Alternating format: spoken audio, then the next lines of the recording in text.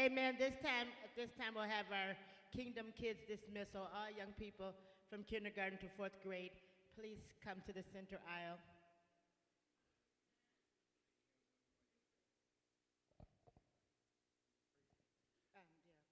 And now will be,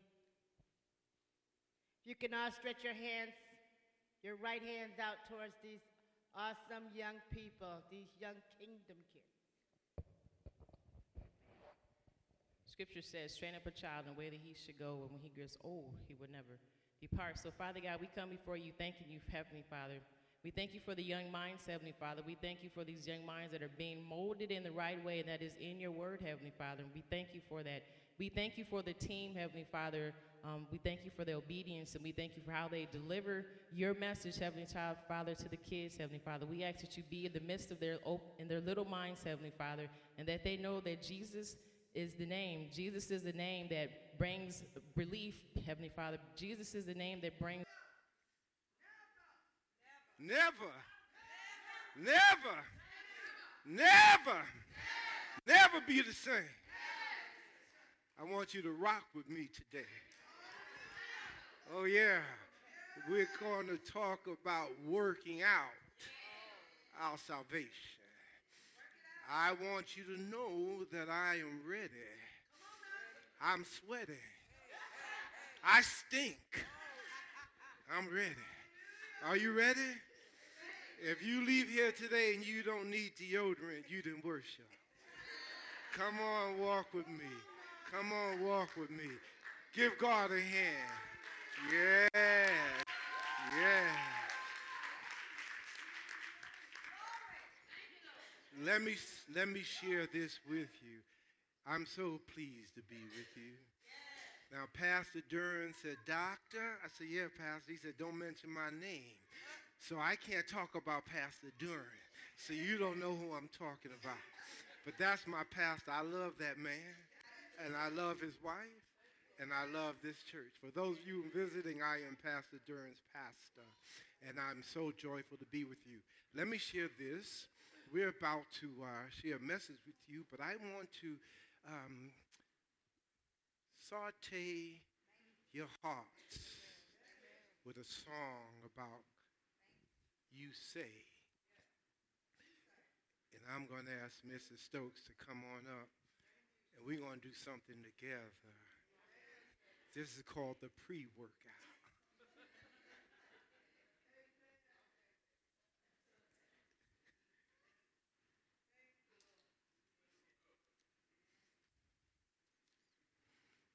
I want to emphasize things. One of the things with Scripture, we tend to misinterpret it based on our cultural norms. And I'm going to share words that are going to make you uncomfortable, and then I'm going to take you in Scripture to explain that you have a different view of what the Scripture is saying to us. Are you with me? Okay, let's walk.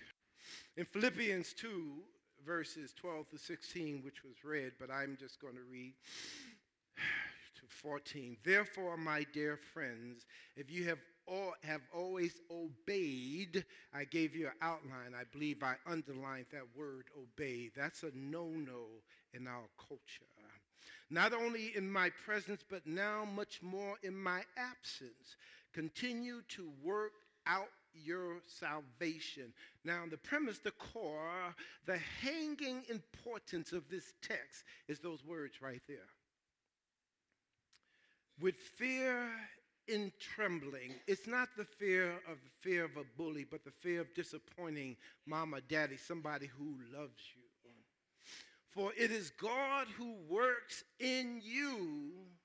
It's God, not you. It's God who works in you to will and to act in order to, boom, fulfill his good purpose. It's always about him. It's always about him. You and I are always a shadow when God is in the room. Do everything without grumbling. I'm going to keep going on. I'm going to pass. Let me get where I want to God would take us. I would like to seek your permission to share a personal story as an illustration of the message the Holy Spirit has dispersed in my heart that I may share with you this morning. 52 years ago, I'm talking about me, 52 years ago, I was a senior in high school. In my junior year, we were the state champs in basketball. I'm short, fast, good, and good looking. Stay with me. All of y'all who laugh, right behind you, there are 3 signs that say exit. Cold, cold, cold. I'm not coming back. We were state champs, but when it came to football, everybody used us for practice. I never had a strong male figure in my life growing up, but I learned to deeply care for my football coach. I had sense because of the losing streak. He was on the verge of being fired. And when you care deeply for someone, when they fired, you feel the echoing effects of the flame of fire. It was the last game of the year. With less than 30 seconds on the clock, we were down by 3 on the 18-yard line. The last call was us. On the run, I was handed the ball. I remember being hit and determined not to allow my knee to touch the ground. For those of you who don't play football, once your knee touches the ground, what happens? Listen, somebody told me that y'all didn't mind talking during the sermon. Why are you so quiet? When the knee goes down, what happens? For crying out loud. I'm not at a funeral. Talk to me. I did not know how far I went before a second person hit me. Boom! But I was not going down until I crossed that finish line. And then I felt a third person hit me on my back like he was riding a horse. I went down. My knees touched unwanted ground as tears began to flow from my face. I realized I was not going to be able to close the season with 1 win for my coach. Worked so hard to make a difference in the lives of a losing team. What is critical to not miss in this story is that what gave me strength to keep on moving with 3 men holding me? What gave me the unquenchable deep need to keep on keeping on? That's a city language y'all probably don't know. It means don't stop. I was not going to give up. I wanted to find the strength to drag all 3 of them to the line where the ref would holler, touchdown. My knee touched the ground. I cried. I felt rejected, abandoned, defeated. I didn't cross the line. I let my coach down. In that moment, I learned that if I was going to make a difference in life, in the world, I was going to have someone besides me to push me, someone I looked up to, someone who was strong, someone who had direction, someone who was going to keep me on the path, because I couldn't do it on my own strength. I needed someone who would sacrifice more for me than I would for them. I had to find someone to show me what it meant to be a man, if I were a woman, what it meant to be a woman. Are y'all with me? I needed someone. I looked around. I couldn't find someone. I was introduced later to a man named Jesus.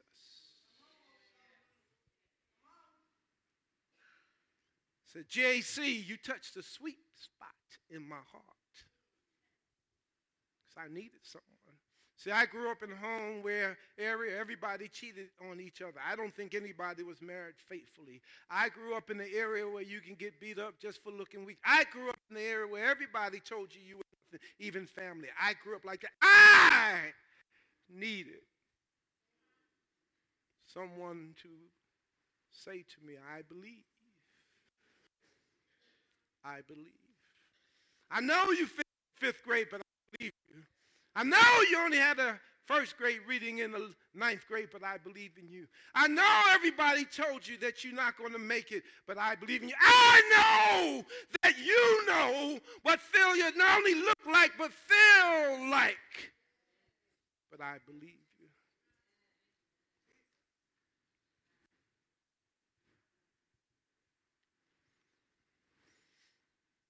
Many of us know about Jesus, but don't know Jesus. You can say you believe.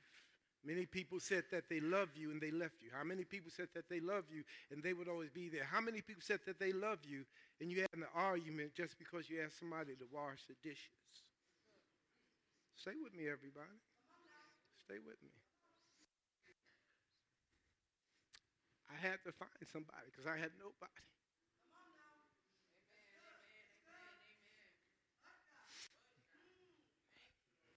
But God, you're right.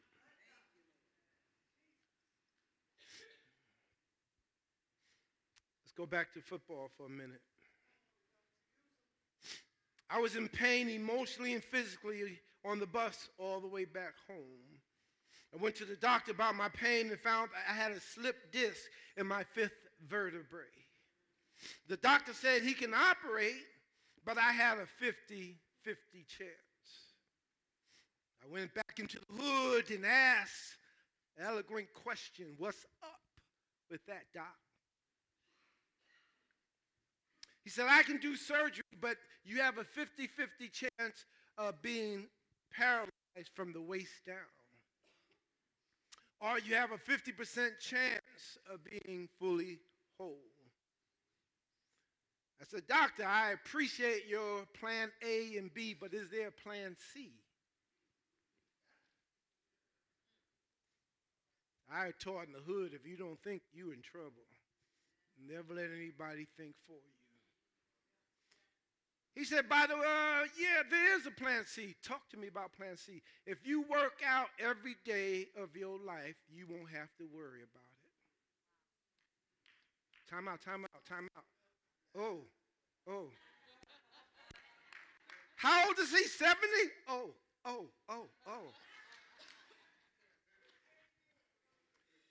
52 years ago. The doctor was right. You know why? If I spend a month without working out, my back start hurting. A month. I'm going to die in the gym or on the pulpit. Oh, yeah. I hope it's in the pulpit. No, I just joke. And let me say, gentlemen, I want to be clear again. Gentlemen, if I fall out, do not put your lips on me. Ladies, you are welcome. Can't be married if it's not my wife. Are y'all with me? I just want you to hear me. At that time, a depression found a comfortable spot in my mind. I recovered and said, sir, I heard your plans. I'm going with C. Now let's take this illustration and return to the Word of God. In Philippians 2:12 reads, therefore, my dear friends, as you have always obeyed, underline that word in your outline, please, as you always have obeyed, not only in my presence, but now much more in my absence, continue to work out your salvation. Come on, stay with me now. We deeply abhor two words in the English language. We hate the word obey and the word submit. You know, as a therapist, I do premarital counseling. I remember one of my early sessions, a couple came to me and they said, Pastor, we're looking forward to you doing our wedding. We like the way you present, the way you preach. You okay? Okay, good, thank you. I felt I was in New York, something was coming. Right after that, the woman said, but Pastor, you need to understand one thing. Help me understand. You cannot read that verse. I am not going to obey my husband. I said, no, that's cool. Nobody tells me what to read in Scripture. You need to find a new pastor. I don't play politics as a pastor. I'm going to give you all the love I can. I would even not eat dinner so you can eat. I'm okay with that. But you are not going to tell me how to be a pastor. Stay with me. They found another pastor, and 2 years later they were divorced. I want to break that down because here's the problem in our culture. We understand to obey is something we expect from dogs. And let me say this, we still live in a chauvinist culture. We expect that from women. Stay with me. Nobody, women, don't mess with me. Men don't mess with me. Just hear me. Hear me. Just hear me. I don't take sides with men or women. I just take sides with God. That's all. But we still live in a very chauvinist society. Still this very day, women doing the same job as men make less than men. Do y'all know that? And sometimes I cry thinking about it. Thinking about it. Man, it's not your fault. You don't own these companies, but it still is happening. I want to clarify the words obey and submit so we have a deeper understanding when we read Scripture. Let's look at definitions. I'm going to take definitions. See, all the definitions in the Scripture don't always line up with the meaning in the Bible. That's the first thing you need to understand. And even when you have scholars, I want you to hear this. People think, well, you're a scholar in this area, so you must know. That's a lie. Even scholars are influenced by culture. And their writings, while made scholarly, is still influenced by culture. When men write things about anthropology, there's often a different slant than women. I prefer, nothing personal, to read women because women tend to engage more of the personal aspect, not just the statistical information. That's general. I don't consider myself a scholar. If you do, that's fine. I don't need it. I just need to be saved. That's all. Obey means to comply with or to follow the commands, restrictions, or instructions. We resent obeying because it feels like someone is controlling us, and none of us like being controlled or feeling controlled. Submit means to give over or yield to the power or authority of another. We hate those words because of the meaning associated with them in our culture. We use those words for slaves, women in abusive relationships with individuals, institutions, or governments for whom men want to threaten, dominate, or control in general. I'm not picking on men. I'm a man too. It's just reality. The problem is when we abhor and understand words from an abusive context, we read that into the Bible, and then we have reservations about the Word of God because of our cultural interpretation. Are y'all with me? Every now and then I ask, and my wife said, every now and then you forget you're not in school, you're in church. So I just asked to check with you, okay? I'm not only intelligent, I'm handsome. Okay. Whoa, the exit! It's right there. Y'all not getting it today. Y'all okay. I love you. I don't care what you said about me. Now, the problem is when we reject words that the Scripture doesn't mean what we hear. So let's go back into our Scripture and read from a godly perspective and look at Ephesians 5:22 through 23. Wives, submit yourselves to your own husbands as you do to who?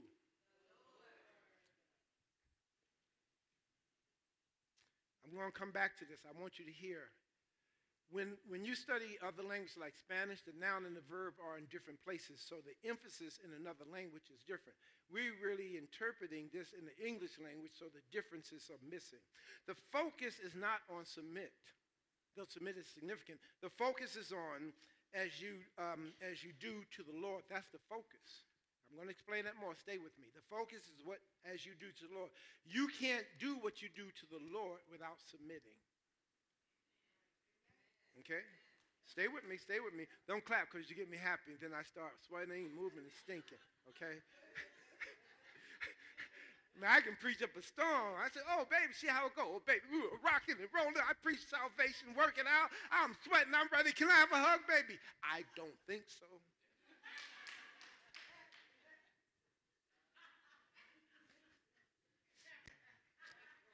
Don't have me talking about my mama because you messing with me. Let me share one other thing. I'm going to come back. For the husband is the head of the wife.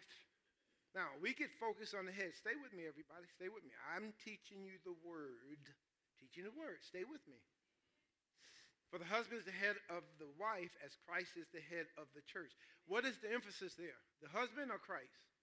It's Christ. Whoa, man, y'all going to be students. How many of y'all have your degrees? We're working. Come on, work with me. It's about Christ. Because of our insecurities, we get caught up on the wrong thing. We get caught up on the wrong thing. And men, because we were raised inappropriately how to value women, we think head means I dominate you. I push you around. I can lift more weights than you. Yeah, and you look uglier too. What does it have to do with the Price is Right? It has nothing to do with Scripture. It has nothing to do with Scripture. Stay with me, please. The grammatical emphasis in verse 22 is not submit. Based on our cultural norms in the gender war, we make what is a mountain a molehill, and what is a molehill a mountain. The molehill in verse 22 is the word submit.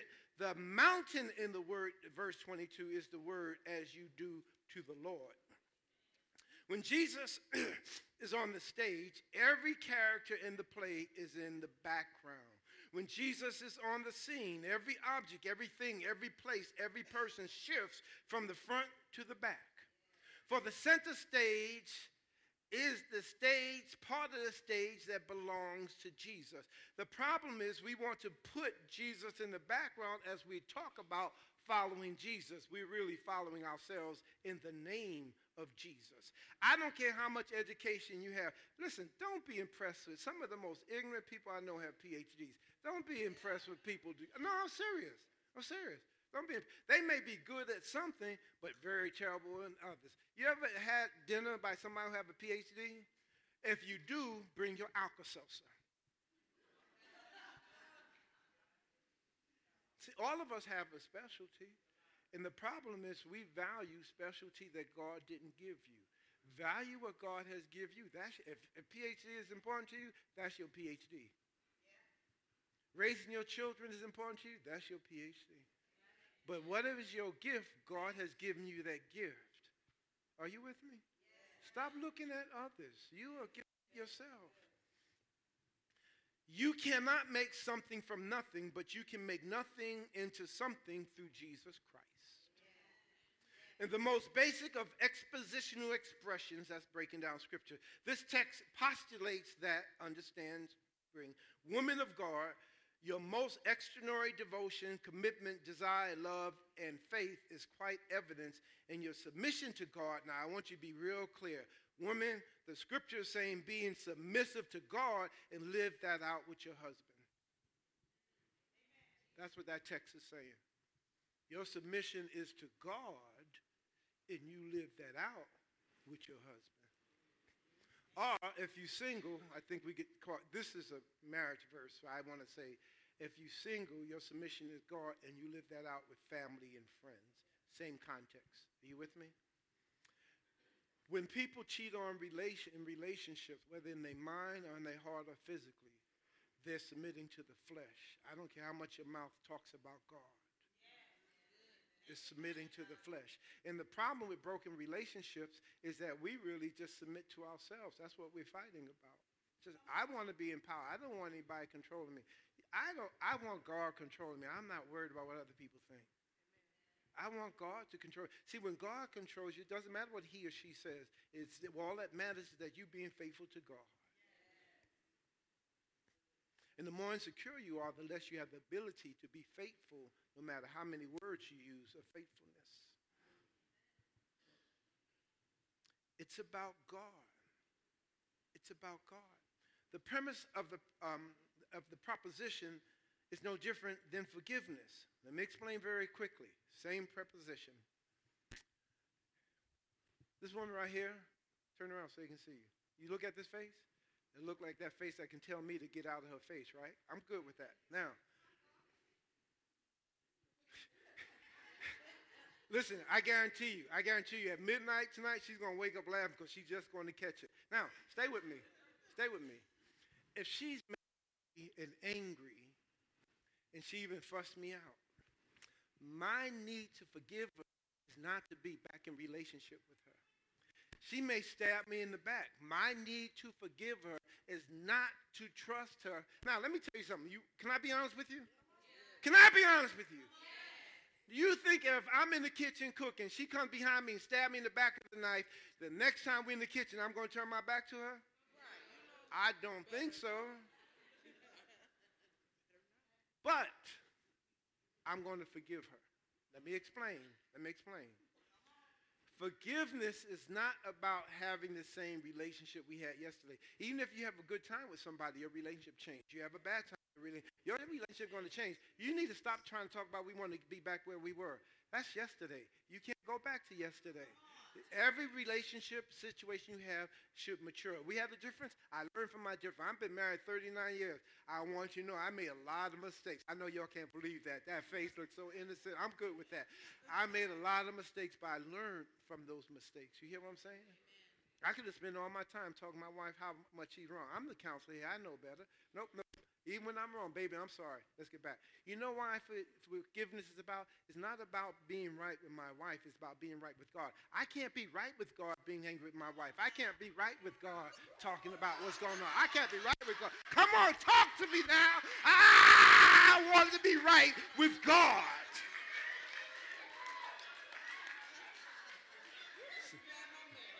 Nah. You hear me? She said, you better be glad my man's not here. He better be glad he's not here.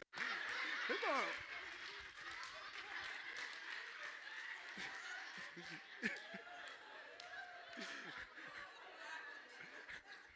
Y'all a mess.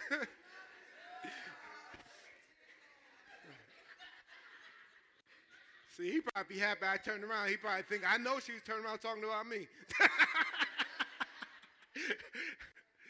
Do y'all feel loved? Amen. Amen. Can I finish? All right, come on. Amen. I want you to know I felt resistant. I'm glad I can lift 75 pounds. I had to twist that head.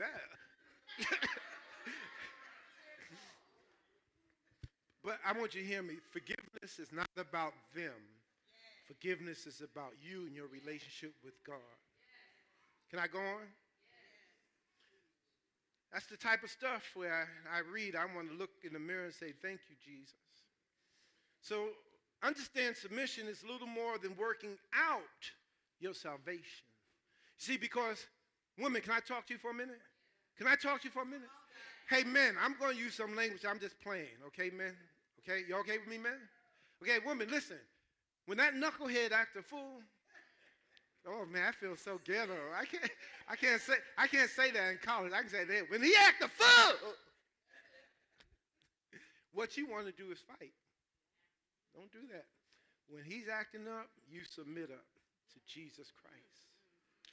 See, don't let anybody take you out of your zone, because then when they do, you're listening to the wrong tone. You got to go back to Jesus with it. Submit to Jesus. And you got to tell yourself. I was in the counseling session because I taught a couple this one time, and she said, Dr. Abigail, I said, yes, Mrs. She said, I want you to know, when we had that blow up, I said Jesus at least 100 times. You know what I said? 101. Thank you, Jesus. She said, it wasn't hard. I wanted to slap him. I wanted to get out. No, she was hurting. Hear me. She was hurting. I just want you to hear me. I don't do politics. She was hurting. I understand the pain. Men, you understand the pain. They're hurting. Somebody, I'm going to get to men in a minute. Men, this is what headship is. I'm the head of my house. You know what that means? When my wife is ready to slap me, when she's arguing, when she's ready to fight, I'm listening. I'm not a lawyer. I'm not trying to point out how her grammar is wrong, what she said incorrectly. I'm not trying to point out how bad she is. I'm not trying to point out. And we can, men and women, y'all go in the pot all the way back to when Jesus was on the cross and bring all that garbage forward. Men and women do it. I'm just listening. See, because the head of the house to have the high responsibility to be submissive in the house. I want you to hear me. The head of the house has the higher responsibility, and that's spiritual and scholarly. Let me finish, because I know y'all quiet. Y'all ready to make it. I'm going home. Don't worry about it. Verse 25. The husband, let me get to the husbands. Women, sit back. Let me talk to my man. For the husband is the head of the wife, as Christ is the head of the church, his body, which is Savior. That's scripture. That's what somebody told me not to read. The Bible says it. I'm going to read it, but you need to understand it. Here we go again, making mountains out of molehills and molehills in the mountain. Head is simply a molehill in the mountain. A molehill is something little down here. A mountain is like 20 stories high. You can't even see the molehill. Head, the word head in this context is nothing but a molehill. Christ is the head of the church. Now, does our text tell us men here are to submit? No. I want you to hear me, stay with me. Are men to submit? The word submit is not used. Stay with me. It does not tell us that. Then what does the depth of the meaning of the word head mean in this text? This text says that men are to be the head, and the headship in this context is multiplied submission. Let me explain. I'm going to give you a couple of scriptures. I'm going to close out. I think I gave them to you in the outline. Headship is submission, submissive servanthood, magnified. I want to give you 8 examples of what headship look like. Now, see, we can't define headship by culture. That's what we do when we read Scripture. You have to define the word in Scripture by the activities in Scripture, even if you don't know the language at the time. So, I'm going to give you an example. Y'all with me? I think it's in your outline. I'm going to do it real snap. We're going to close out. Here's examples. Now, when we talk about headship, we got to look how Jesus lived. What did he do? How did he relate to people? Because Jesus modeled headship, not culture. Jesus models headship. Mark 10:25. The Son of Man did not come to serve, to be served, but to what? To serve. That's headship. That's headship. Culturally, it's wrong. Biblically, it's right. Nobody works harder on this marriage than me in my house. My wife, she comes from a background where they didn't speak, I love you. You know what love you meant in the Mennonite culture? It was work. Whatever you work. It wasn't talking about I love you. It wasn't hugging. My wife come out of that culture. I come out of culture, we about spit on each other. Oh, how you doing? Blah, blah, blah, blah. I can guarantee you, if I preach again, she would not sit in the front pew. I guarantee you that. And you better not move today.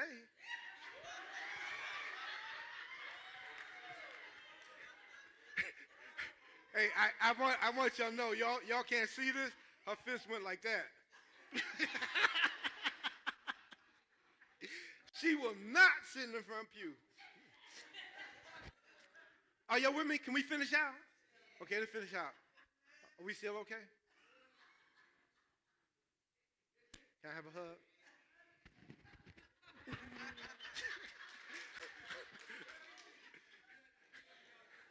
Now, let me say this. Can I get serious for a minute? Men, you need to know if we were alone, I would have never done that.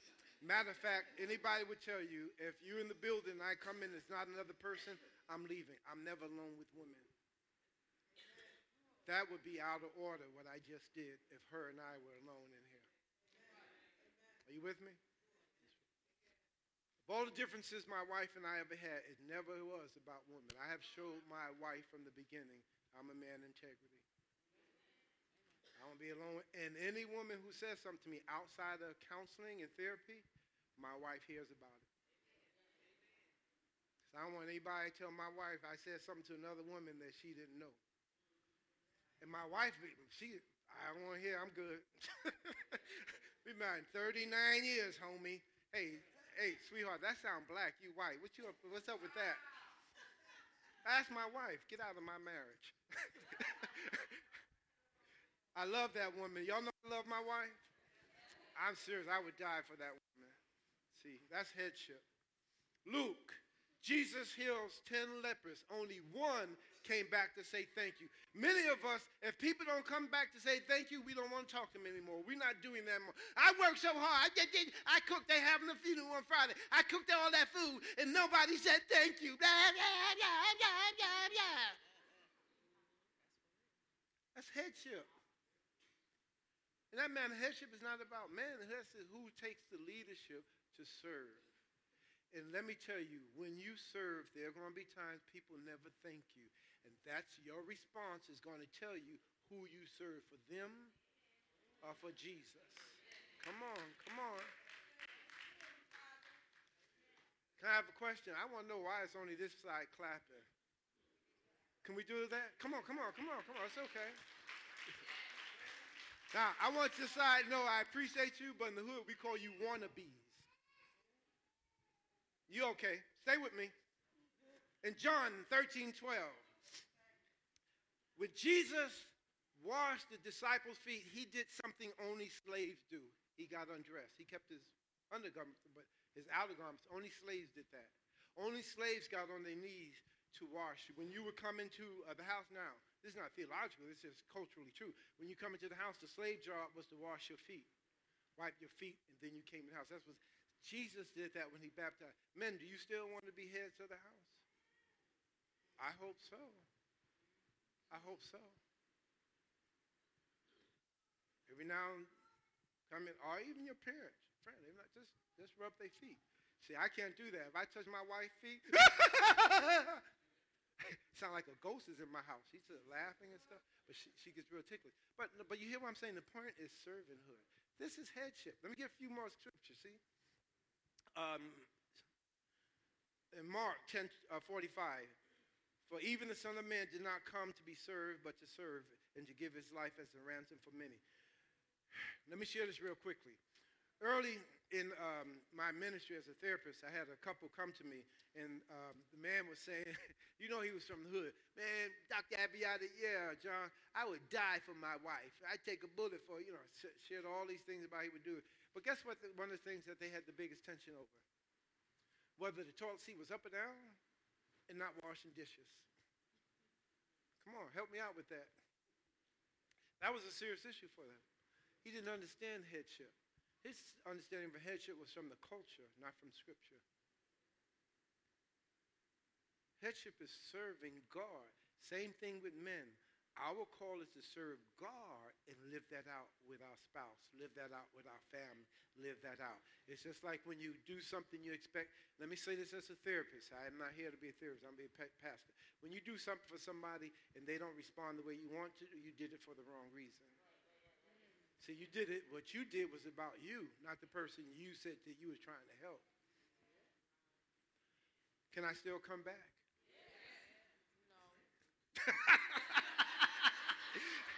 No. I appreciate one honest voice. Check it out. Those are my 9 lepers. but you hear me? I'm serious. I'm serious. When you are bothered that nobody recognized you, you did it for the wrong reason. Luke 22:26, and I'm about to close. But you are not to be like that. Instead, the greatest among you should be like the youngest, and the one who rules should be the one that do what? Serve. The one who rules serves. I remember when I first started pastoring, my first 3 churches were mad at me. You know what they were mad at me about? Because they were used to, when they had dinner, the pastor always ate first. I learned that the pastor is the shepherd. I understood that the shepherd always feed the sheep before they ate. I don't care how much I explained. See, they were culturally orientated that you lift up the pastor as if the pastor was a little god. If we ate here after church, I would be the last one to eat. It's my orientation, my calling. It's my headship. Last one, and I'm done. Luke 18:14. For all those who exalt themselves will be humble, and those who humble themselves will be what? See, when you exalt yourself, you're going to fall. When you humble yourself, God will exalt you. And let me say this, stay with me. When you are exalted, nobody else will need to know. When you are on your deathbed, nobody's going to know what's in your mind. Nobody knows it's just you and God. You should act like you're on your deathbed right now. Nobody needs to know, what you feel but God. Nobody needs to know what you're doing is for God, but you're just living out with Him. They don't need to know. The moment somebody else needs to know, or you feel somebody needs to know, the therapist is talking to you. That's your brokenness. That's your brokenness.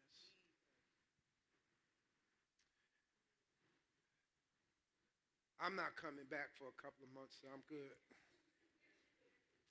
I want to close with you. I need you to hear my heart. Like myself, many of you have been told lies. Maybe not like me, in little ways that people remind you. There's some people always remind you when you mess up. Someone will always remind you when you do something wrong. Someone will always remind you different times when you measure up. Here's the problem with that.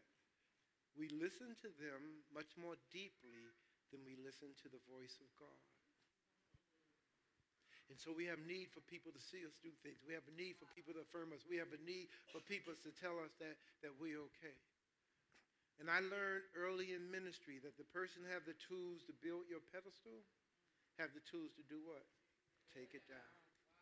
And we still depending on other people's tools to make us feel okay. I just need Jesus. I just need Jesus. I want you to be clear. If my wife died today, I'm not getting married tomorrow, and then my plans is not to get married at all. That's my plans. Now, if that's true, I don't know. That's my plans. I love that woman that much. I don't think about anybody else. But I love her because of the result of my relationship with God, not her.